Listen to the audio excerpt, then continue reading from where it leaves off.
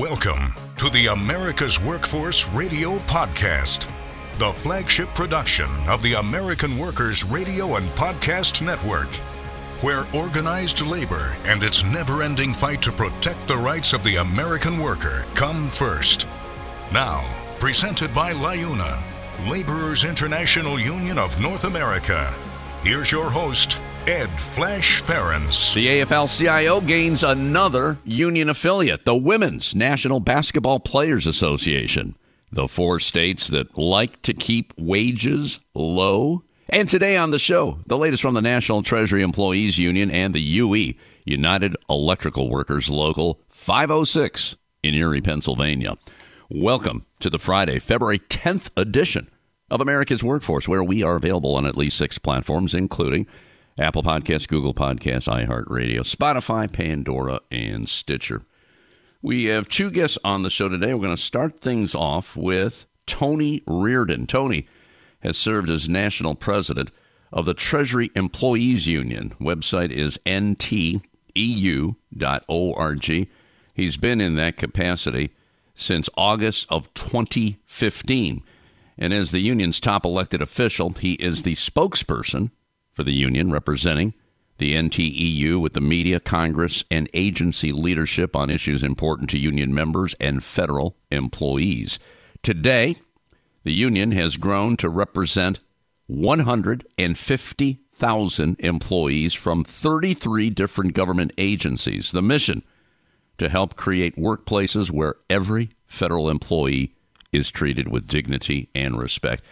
And I want to tell you, they are in so many branches of government: Department of Agriculture, Department of Commerce, Defense Department, Energy, Department of Health and Human Services, Food and Drug Administration, National Center for Health Statistics, Department of Homeland Security, Customs, Border Protection, Federal Law Enforcement Training Centers, and then the Treasury, IRS, Bureau of Fiscal Service, Office of Chief Counsel, Tax and Trade Bureau, Consumer Financial Protection, National Credit Union. I didn't get to all of them, but like I said, they cover a lot of branches of government. One of the big things that we're going to talk about today is that the IRS, Internal Revenue Service, I know that is an agency you love to hate. You hate to pay the taxes, but guess what? We got to keep government running. Well, they received almost $80 billion in the Inflation Reduction Act of last year, which was pretty amazing that they accomplished that, and they accomplished that with no Republican support. Well, the first thing that Kevin McCarthy said when he became House Speaker was, we're going to repeal that funding because we don't want 87,000 new IRS agents. It's amazing. It's amazing. Even in Republican administrations, the IRS came forward and said, you know what? We need more people. We can't get the job done. And recently, Janet Yellen, who heads the Treasury Department, Treasury Secretary, she ordered the IRS to not use any of the new funding allocated to the agency to increase investigations of any American making $400,000 or less. And the scuttlebutt in the GOP and the conservative news channels is that the IRS is going to show up at your door with a gun, and they're going to demand your money. That's not true, okay? We'll also talk about legislation to provide an average 8.7% pay raise for federal employees, and that would be for 2024. We announced that a couple of weeks ago. American Federation of Government Employees touting that as well. So Tony's going to be our first guest. Then we're going to go to Scott Slauson. Scott is with United Electrical Workers Local 506. They're based in Erie, Pennsylvania. Little background. He went to work for GE Transportation. That was in 2005. Became a union steward that same year. In 2011, Scott was elected to divisional chief steward, then elected to president of the local in 2014. And the reason we're doing this, you may recall a show a couple of weeks ago with Carl Rosen. Carl's the national president. And we were talking about the Green Locomotive Project. And Scott Slauson is the guy that knows all about that project. So that's why we're bringing him to the table today. UELocal506.com is the website. And this is a union. Their full name is the United Electrical Radio and Machine Workers of America. And they go back to 1936 when they were formed. And boy, in that time, from the late 30s to the mid to late 80s, they had a lot of members. They lost a lot of members over the years, and they're down to about 32,000 right now. So Scott Slauson will be our second guest right here on the show. Now, brief look into the world of labor. This segment brought to you by Boyd Watterson Asset Management, BoydWatterson.com. You know, the president had his State of the Union message on Tuesday night, and I want to read to you a statement from Liz Shuler. Liz, of course, president of the AFL-CIO. Liz said, President Biden delivered a bold blueprint for an economy that at long last puts working people first. And that's what we want. Instead of catering to the wealthy and well-connected, the president declared that workers are America's backbone, and good union jobs are the keystone of an economy that works for all. Well, that's why he called for the passage of the Protecting the Right to Organize Act so that all workers have the freedom to stand together in a union and negotiate for good pay, affordable health care, and safe working conditions. The administration's accomplishments in the last 2 years are just the beginning. The labor movement is organized, we are mobilized, and we are ready to ensure all workers, no matter who we are or where we are from, have the future we and our families deserve. Liz Shuler, president of the AFL-CIO. Speaking of which, the Women's National Basketball Players Association, or the WNBPA, is now part of the AFL-CIO. And the Labor Federation posted this on their website yesterday. Their affiliation is a historic step in our ongoing efforts to advance the rights and freedoms of women and people of color. As our nation celebrates Black History Month and gets ready to celebrate Women's History Month in March, we are reminded every day of how far we have come and how much further we still have to go to build a nation that's truly dedicated to equal rights for all. The WNBPA has long understood the intersection between a union on the job, every job, and equality. Now, in its 25th year, the WNBPA's new partnership with the broader labor movement through the AFL-CIO turns a page in the story of our movement and elevates our shared commitment to equal rights, stronger job protections, and gender and racial justice for players and all workers around the country. Together, we'll develop new initiatives to advance equal pay, better conditions, and justice on the job for all workers. Their executive director is Terry Jackson. Terry said, "We truly understand the value and the power of good labor principles. A union such as ours has so few resources. But as our mission statement declares, it is through collective bargaining, protest, public service, community engagement, and educational programming that we challenge the workplace and societal conditions that stand in the way of our vision of what is possible for our lives and the future of our sport. Organizing, arriving at consensus, speaking with one united collective voice, and moving as one, we prevail. Your vote of affiliation is an affirmation of our place in the labor movement. May history accurately and properly record our contributions to the resurgence of the labor movement. This vote of affiliation is an award, and we thank you." They are happy. They are really happy. Again, congratulations to the Women's National Basketball Players Association, now part of the AFL-CIO. That would be the 59th union in the Labor Federation. Baseball players affiliated last year, and they were number 58.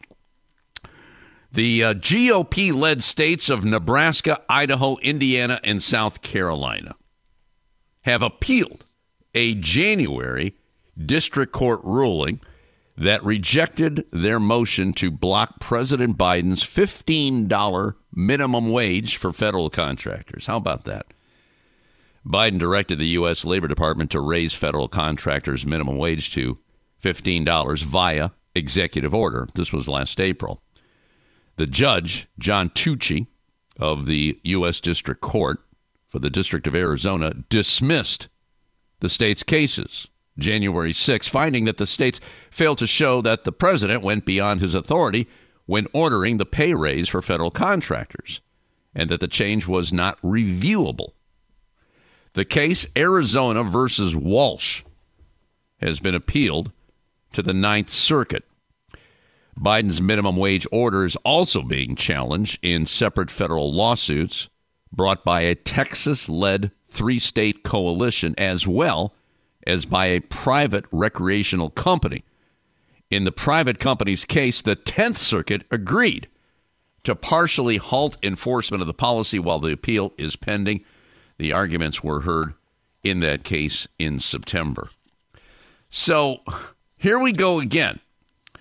The President of the United States wants to raise wages, and you've got people in power that are saying no. And we're not asking too much. $15 an hour for federal contractors? Come on. And obviously in that case, it's Arizona versus Walsh. I assume that's Marty Walsh, who is leaving the Labor Department.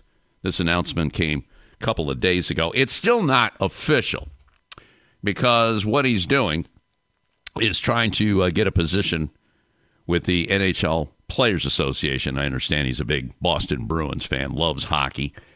And there's another backstory on this. Apparently, Ron Klain has stepped down as Biden's chief of staff, and Marty wanted the job, and he was passed over. So he figured, maybe it's time to go. But right now, it appears when that happens, Julie Su will take over as acting head. She is a deputy labor secretary.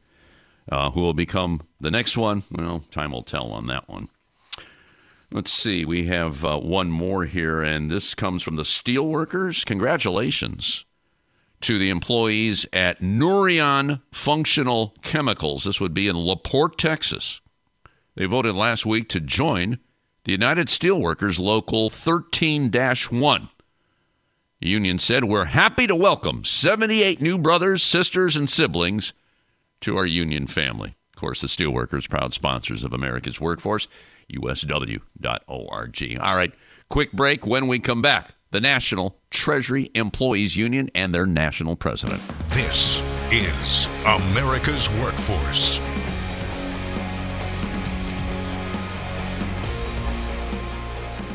It takes LiUNA to build North America's infrastructure.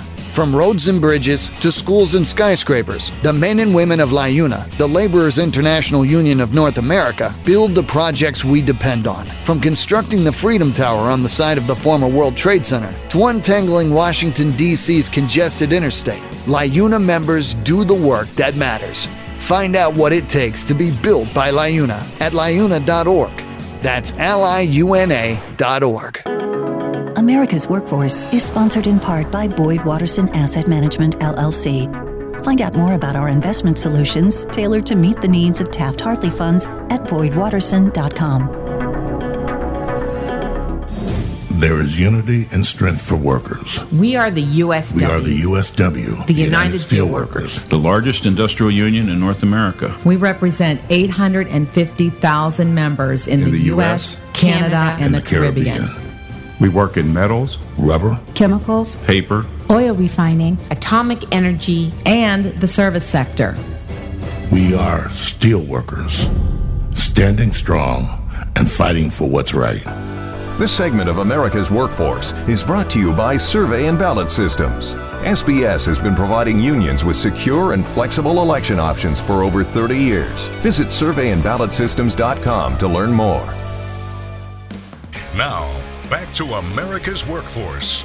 Here's Ed Flash Ferens. And remember, you can check us out on Facebook or follow us on Twitter. Real simple, AWF Union Podcast, AWF Union Podcast. Before we get to Tony Reardon, just want to give another plug here to the AFL-CIO and their listing of union-made products for the Super Bowl, which is just 2 days away this Sunday.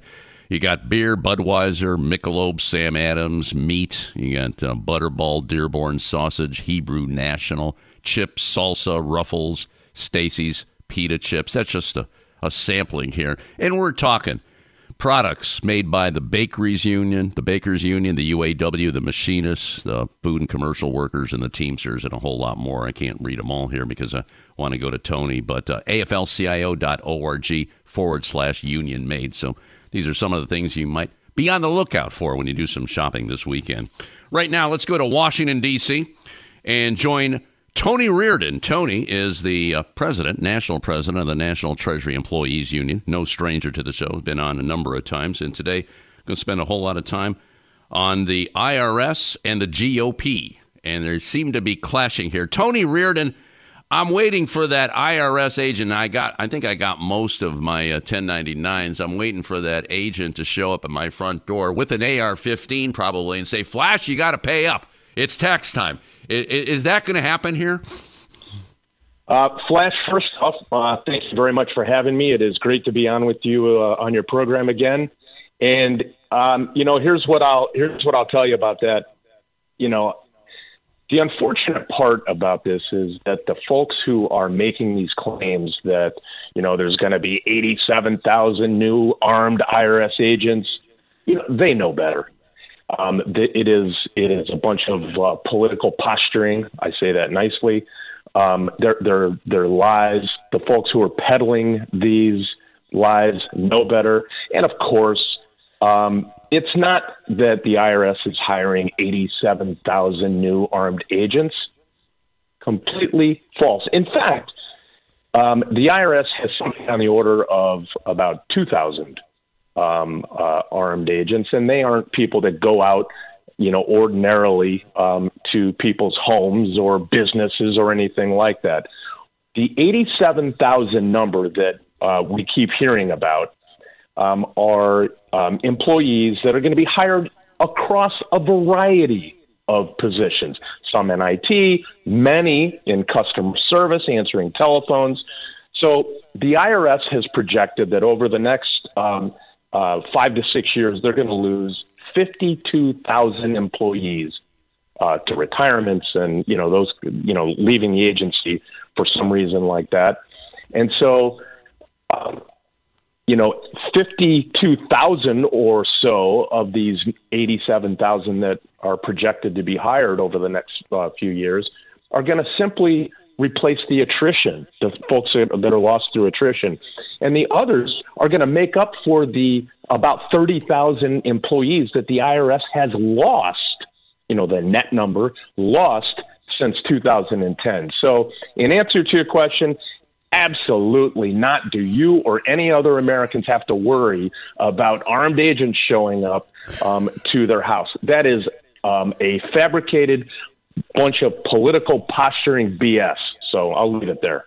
I like that. Well, I wanted to start off the show with a bang, and you just, you zeroed right in on it, and that's exactly what we needed to talk about on the show here today, because the messaging, especially on the conservative side, is, well, they use a lot of scare tactics. They really do. And to your point, we have an agency that's bleeding workers. And Tony, now you started as national president in 2015, and that's when Obama was in office. Then we went through Trump. And wasn't it during Trump's administration that I believe the Treasury Secretary might have said, you know what, we need to hire some more agents? Hasn't been that. That has been kind of like the MO for a number of years, not just under this president, right?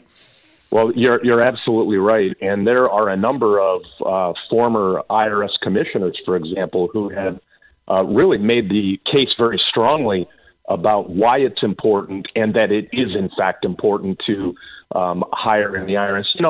Since 2010, the IRS has lost, like 30,000 employees. I mean, over 20% of its workforce. No organization can function effectively when you are, losing people, as significantly as the IRS has. And in addition to losing the people, it's also lost a significant amount of funding. And so when people wonder, like, why does the IRS, for example, have a backlog of tax forms that have not been processed? Geez, it's not hard to figure that out given the information that I just provided. So let's talk about what has been done right now. In the last Congress, there's the money in the Inflation Reduction Act, which was just shy of $80 billion to fund the IRS and the agents we talked about. And now the House Republicans passed a bill to take that money back. How does that happen? I don't understand that. They give the money and then they have the right to take it back? Is that what's going on? Well, so let me respond to that. Yes. The Republican bill to rescind the IRS funding would actually, and I think this is important to recognize in this, were this legislation actually to become law, it would actually increase the federal deficit by $114 billion over 10 years. And so one might ask, wait, how? Well, the answer to that is because a rebuilt IRS is projected to generate $180 billion in new revenue over 10 years. So taking away that agency funding, candidly, would be a gift, and gift is important that we underscore here, to those who try to avoid paying their taxes. So the IRS is responsible for catching tax cheats, many of whom are incredibly wealthy and can afford to hire literally armies of lawyers and accountants to game the system. So obviously, President Biden signed the Inflation Reduction Act that provided this additional IRS funding, and you were right, $79 billion over 10 years.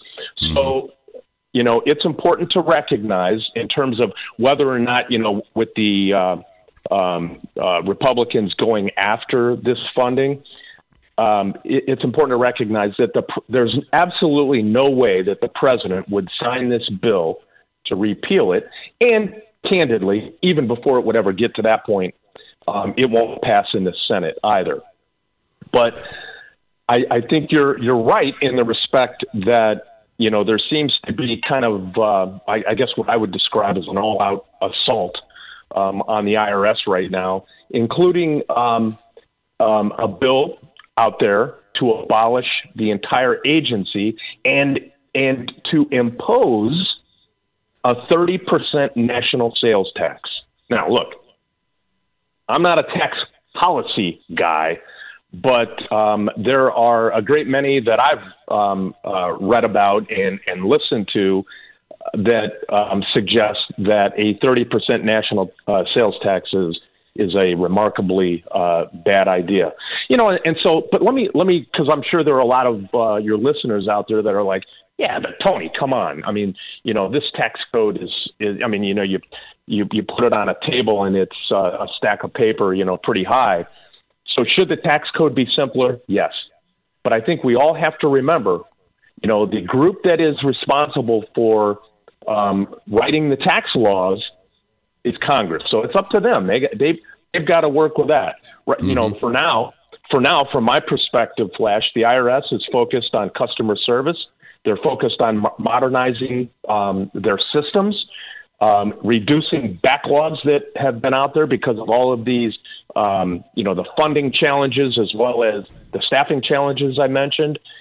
And they're responsible for collecting 96% of our government's revenue that runs the federal government and provides the services that all Americans desperately need. Let's go back to this national sales tax, and I know this has been batted around for years. 30%. Now, let me ask you, is that on top of what people would pay in their respective states, local sales tax, state sales tax, and then they put a 30% sales tax? And I guess this is a two-part question here. Don't you think something like that would be an excessive burden on the lower income, the poor people in America if they go that route?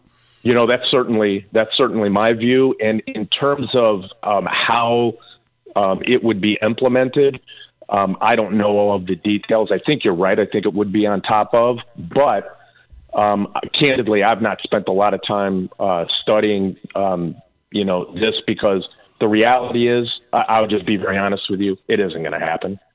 And I mean, it's not going to happen for the reasons I stated, but I think in the final analysis, everybody recognizes, they can say whatever they want on the floor of the House or Senate, but the reality is, I think everybody recognizes that if anything's going to be done, they're going to have to make the tax code simpler, but they're not going to go to a national sales tax.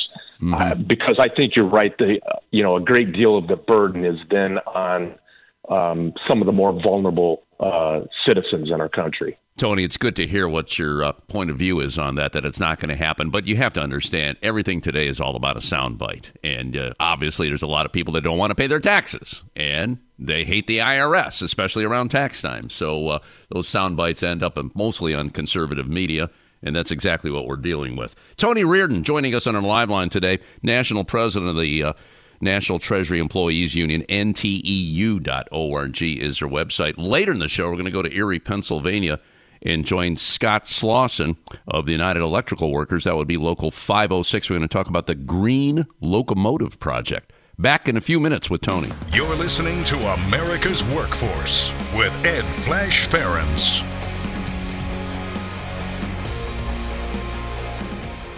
It takes LiUNA to power North America with affordable energy.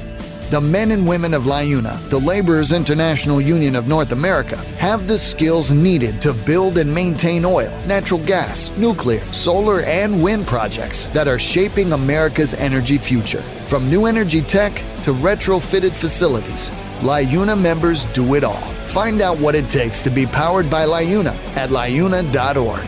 That's LIUNA.org.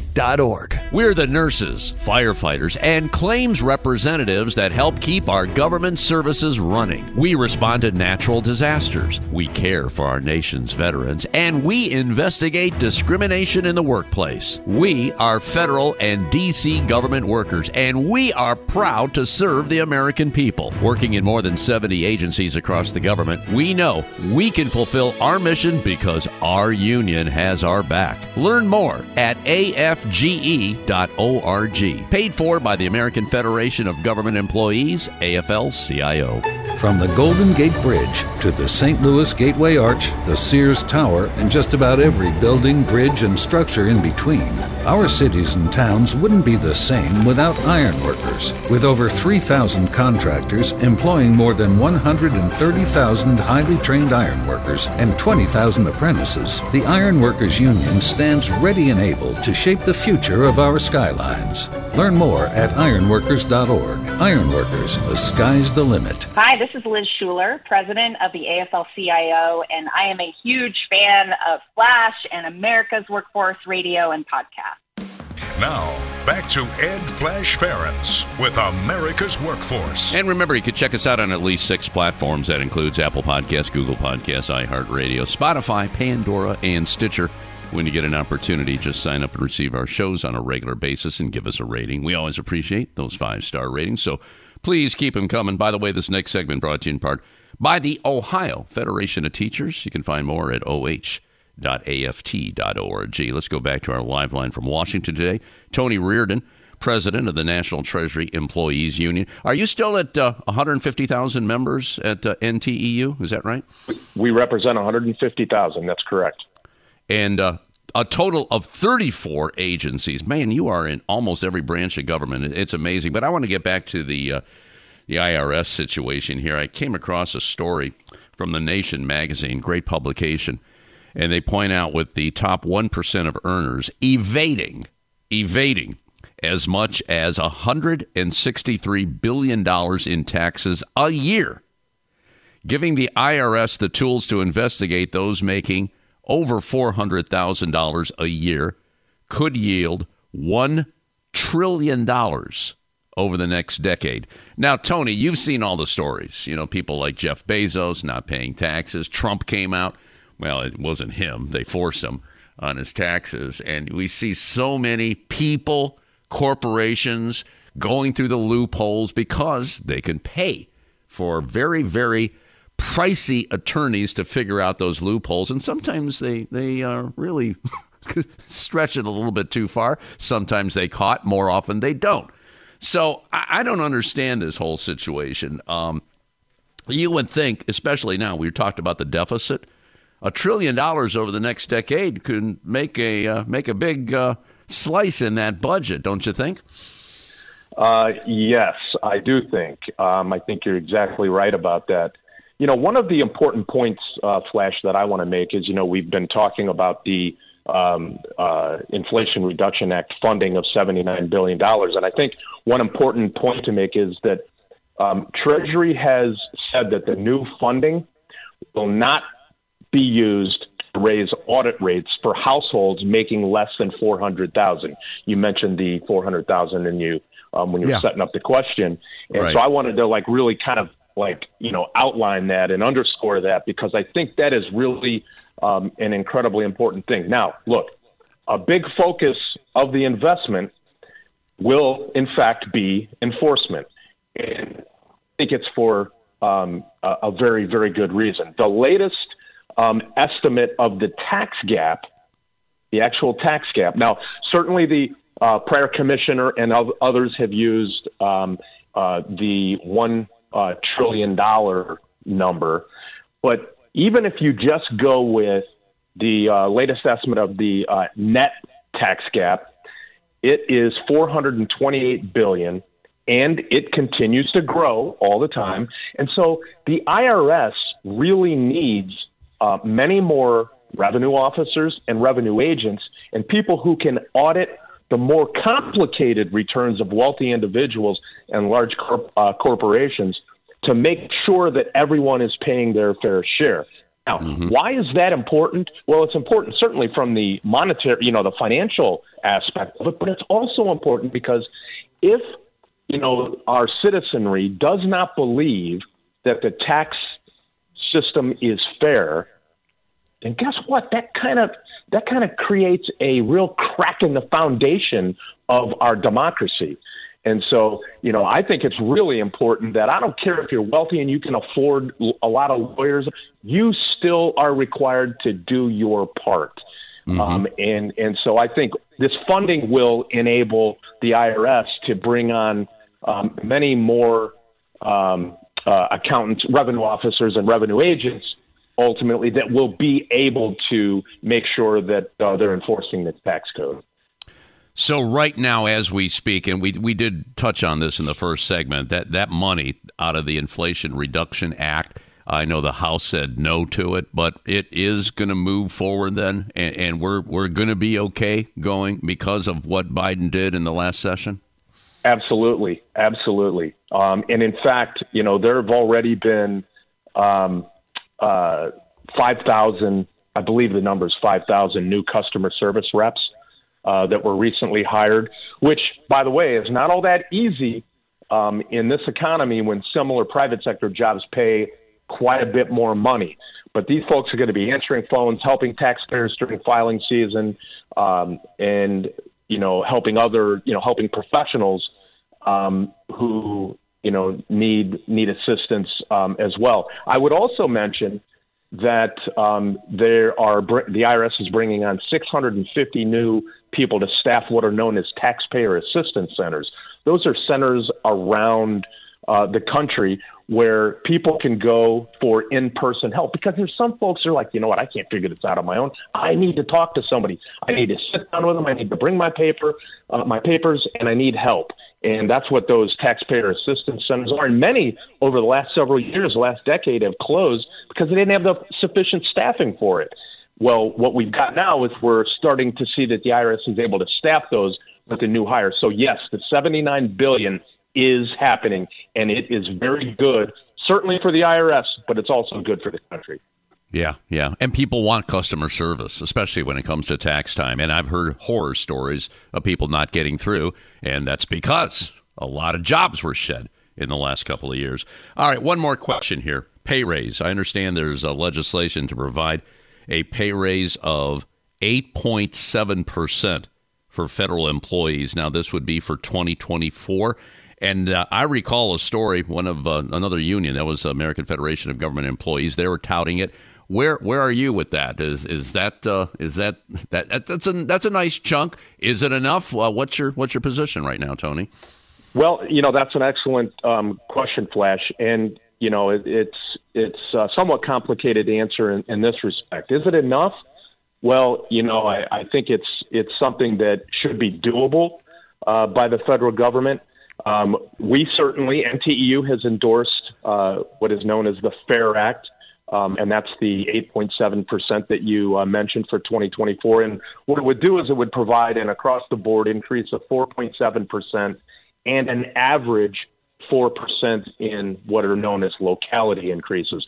In the federal government, there are a bunch of different localities, with the idea behind it being that if you live in a high-cost area, that you get a little bit more than maybe somebody in a lower cost of living area.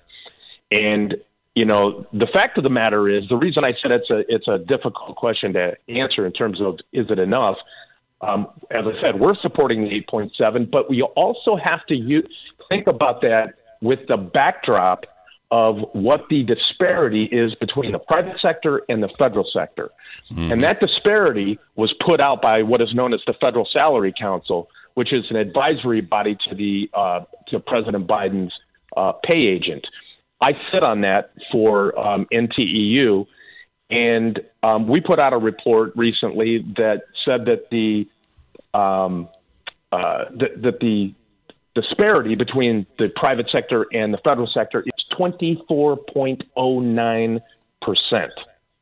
So certainly my view is that federal employees should be making 24.09% more. But, we all live in the real world. The 8.7, I think, is a fair pay increase given the circumstances. And so that's what we're supporting. Well, good luck to you. I know the federal government does it very, very slowly, and they don't want. It seems like they don't want too many people to notice. That's why these pay increases are like 2-3%. And federal government employees, all government employees, always seem to be beaten up, especially throughout various administrations. So, just want to let you know that we support you here on America's Workforce, 150,000 strong. 34 agencies in so many different branches of government. Tony, I always appreciate you coming to the show, and I learn a lot. You got a lot of fire in your belly, brother. You got to keep it going, okay? You know what, Flash, I absolutely will keep it going, and I very much appreciate your support as well as having me on. NTEU.org is a website. You can also check them out on Facebook. That would be NTEU National, and follow them on Twitter, NTEU News. Tony, you take care. We'll talk down the road. Okay, brother? Okay. Take care, Flash. Thank you, sir. All right. Scott Slauson is with U8 Local 506 out of Erie, PA. He's coming up next. This is America's Workforce. More shows available at awfradio.com.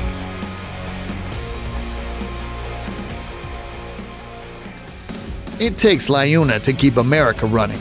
Over 70,000 public employees are part of LIUNA, the Laborers International Union of North America, delivering critical services such as healthcare and emergency response, as well as maintaining roads and sanitation systems. Even the National Postal Mail Handlers Union, representing over 47,000 U.S. postal workers, is affiliated with LIUNA. Find out what it takes for LIUNA to keep America running at LIUNA.org. That's LIUNA.org. The Heat and Frost Insulators and Allied Workers are proud to be a title sponsor for America's Workforce Radio. The Insulators Union is leading the way in the mechanical insulation industry, fire stopping, and infectious disease control. Regarded as North America's energy conservation specialists, these professionals are known for their professional work and dedication. You can learn more about the Insulators Union at insulators.org. The AFL-CIO is a proud sponsor of America's Workforce Radio. United by efforts to raise wages, listeners to this show and workers all across America are beginning to turn a corner and drive the economic debate. The AFL-CIO is comprised of 12.5 million working people, but we stand with and fight for everyone who is working for a better life. For more information about our Raising Wages agenda, go to aflcio.org. Now, back to America's Workforce. Here's Ed Flash Ferens. And remember, you can check us out on Facebook or follow us on Twitter. That would be AWF Union Podcast, AWF Union Podcast. Let's go to Erie, Pennsylvania right now. Joining us on line number 2 is Scott Slauson. Scott is president of the UE, Electrical Workers Union. 506, United Electrical Workers. It's a longer title than that. It's the United Electrical Radio and Machine Workers of America, which goes back to 1936. Scott Slauson, welcome to America's Workforce. Thanks for joining us today, brother. Hi, it's great to be here. Thanks for having me on the show. And I don't know if you know this, but we had your president on a couple of weeks ago, Carl Rosen. Great guy. Had a wonderful conversation with him, and your name came up. And we're talking about this green locomotive project. He said, you got to talk to Scott about that. So that's why we have you on the show today. We like it when we do an interview and it branches out to other guests, because we're trying to cover as many unions on the show as possible. I mean, there's now 59 unions affiliated with the AFL-CIO, and you're just one of them, uelocal506.com. Scott, tell me a little bit about yourself. I understand now you grew up in Erie, and you went to the Navy. Why don't you pick it up from there? Yeah, I grew up in Erie. I was born and raised in Erie, Pennsylvania. I went to the United States Navy right out of high school because I didn't want to waste the parents' money. I wasn't ready for college, and little known to me is in the military, contrary to popular belief, you have to do a lot of schooling. So I spent some time in the military, got out around the early 2000s, went to work for Zurn Industries, union shop here in Erie, Pennsylvania. I was a steel worker. Opportunity arose to go to General Electric Transportation, which is the locomotive builders of the world. And I thought to myself, you can't find a cooler job if you tried than building locomotives. So I went to work for GE Transportation in 2005 and immediately got very involved in the union, from, alternate union steward all the way up through to elected to president in 2014. And I've been the president of the local ever since. How many members in 506 right now, Scott? Right now we have between 14 and 1,500. At times that number can go up to 4,000. Wow. Now, how does it get up to 4,000? What do you attribute that to? We build locomotives. So when the demand is there to build new locomotives, our population increases. And, right now we're kind of in a little bit of a lull, although it's starting to get busier. Oh, that's good. I like what you said about not wanting to waste your parents' money. I wish one of my kids would have said that instead of going to college. That's a great line. Yeah. God bless you for that. I knew. Hey, listen, I was a young man, and it was one of those deals where I was more interested in seeing the world and having a good time than I was in schooling. So I figured, well, I'm going to take what I believe is the best course of action. I joined the military. And I'm sure you'll learn a whole lot in those 13 years, which made you what you are today. So let's talk about building locomotives. I don't think I've ever talked to anybody. I'm going to be doing this show for 25 years this summer. I never talked to anybody building locomotives. We talked about trains, rails, and, we were getting into the possibility of a rail strike last year, which really got ugly at times, but that's a different issue. Building locomotives. I mean, where do we start? I mean, and getting involved in this you have a team of people, and also this leads to the green locomotive project, because the locomotives today are not the locomotives of yesterday. So talk to me about that, Scott. Right. Yeah. Building locomotives, it's like building anything else, just on a much grander scale. It's kind of comparing building a ship, right? It's a massive piece of equipment. When they're finished, they weigh about 460,000 pounds. They're upwards of 6,000 horsepower, and they're designed to be out there running the rails for a very long time. So it is a team of people. We start with raw steel, nuts and bolts, wires, and it takes approximately 20 days from start to finish. But at the end of it, you have a brand new locomotive. They're all handcrafted. I mean, every one of them. There's nothing stamped out like an automobile, just because it's impossible to do. But the finished product is 75 feet long. It weighs, approximately 460,000 pounds, and it's a beast, and it's just a really cool job. And I very much enjoyed, having the opportunity to be part of building locomotives.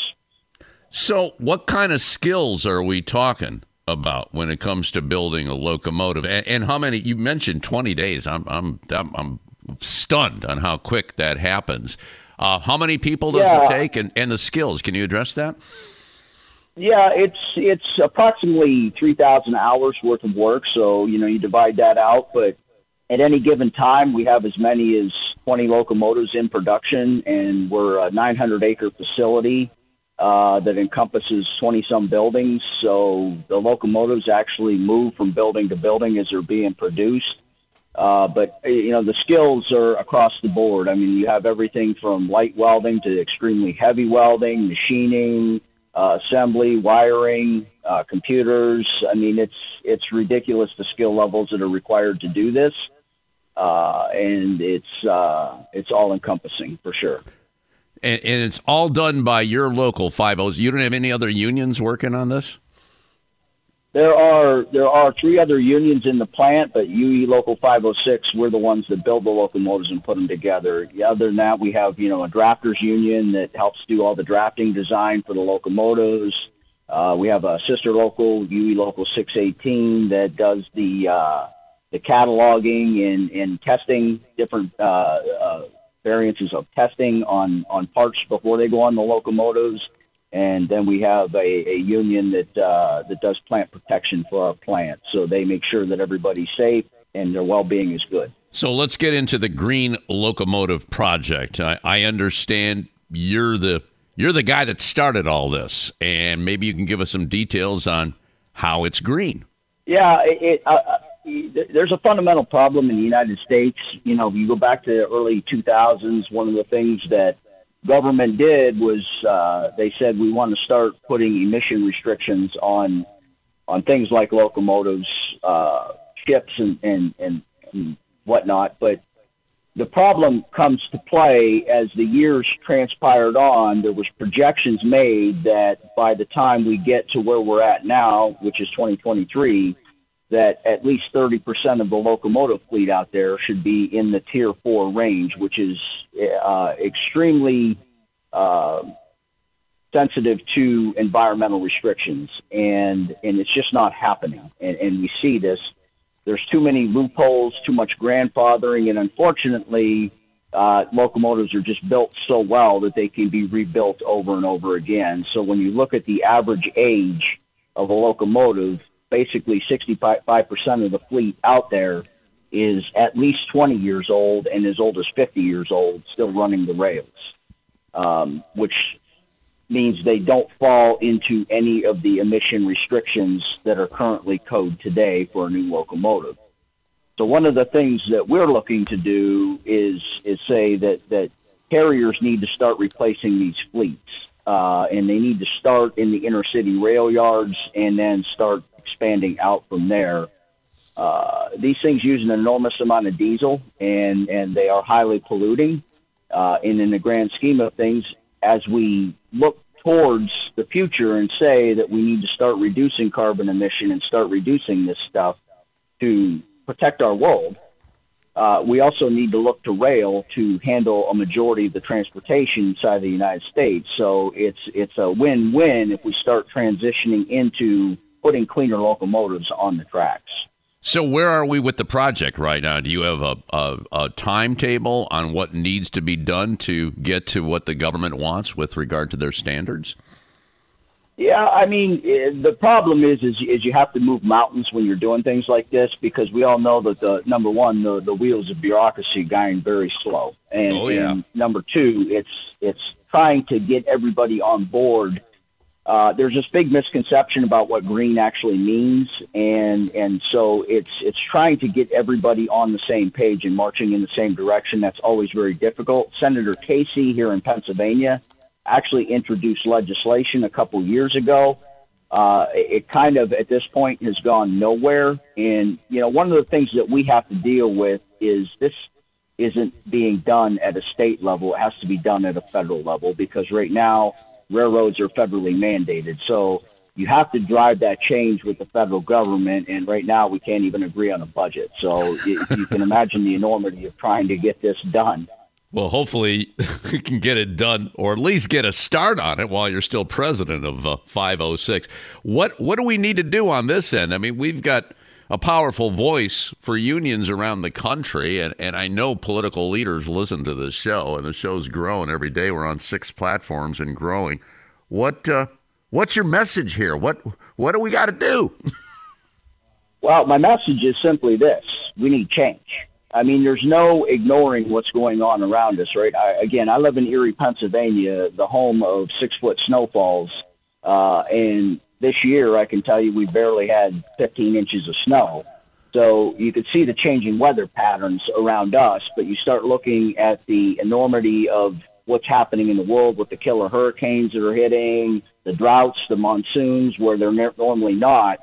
It doesn't take a genius to figure out that something's going on around us, and we need to start driving change. And change doesn't happen overnight. That has to be fully understandable to everybody. We can't just flip a switch and say, okay, no more fossil fuels, it's all green energy from now on. We have to do these things in stages and safe and protected manners, so that, number one, we understand we're not doing more harm than good, and number two, to just start the change. And the EPA did a great job years ago of saying that, okay, as we move forward, we want to see change in the locomotive industry, and we're going to start making, the railroad carriers responsible for some of that change, and that came around the Tier 0 through Tier 4 locomotives. But the fundamental disconnect is technology is expensive.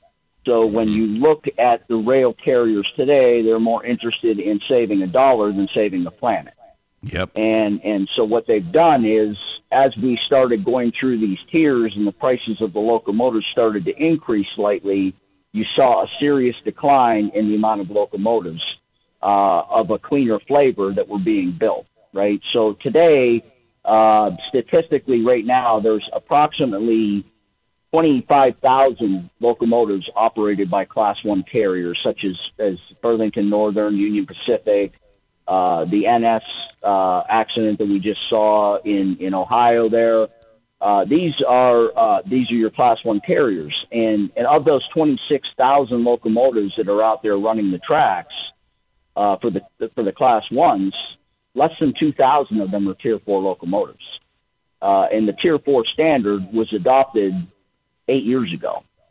So when you think of the reality of the situation, the EPA had predicted by this time 30% of that fleet should have been Tier 4. We're nowhere near that. I mean, right now we're at about 8% of the active fleet is running Tier 4. So there's no enforcement on the side of the government to say you need to start running cleaner locomotives. And then the next fundamental problem you run into is the rail yards themselves. They're typically in recessed districts. Disadvantaged people live around them. Inner cities. They have these big rail yards, and most of the time in the rail yards themselves, you have the oldest of the locomotives, the most polluting of the locomotives running in those areas. And it's been proven time and time again that cancer rates are up in those areas. You're pumping heavy metals into the ground from the diesel fuels. The locomotives are constantly running. So when you couple all these things together, it says we need to make change, but we all have to start moving in that direction. And that's honestly what prompted me to get into this. UELocal506.com is the website. Scott Slauson is their president. Well, I'll tell you, I learned a lot on the show. I appreciate you coming to the table, and you're welcome here anytime. Hopefully, we can move the needle in the right direction together. Okay, brother? Much appreciated, brother. Thank you for your time. That'll be it for another edition of America's Workforce. Coming up on Monday, we're going to check in with the Connecticut AFL-CIO and the Insulators. Until then, all of you, have a safe and wonderful weekend. That concludes another episode of the America's Workforce Radio Podcast. Thanks for listening, and be sure to subscribe so you never miss a show. America's Workforce is a production of Labor Tools and BMA Media Group. Find out more information online at labortools.com.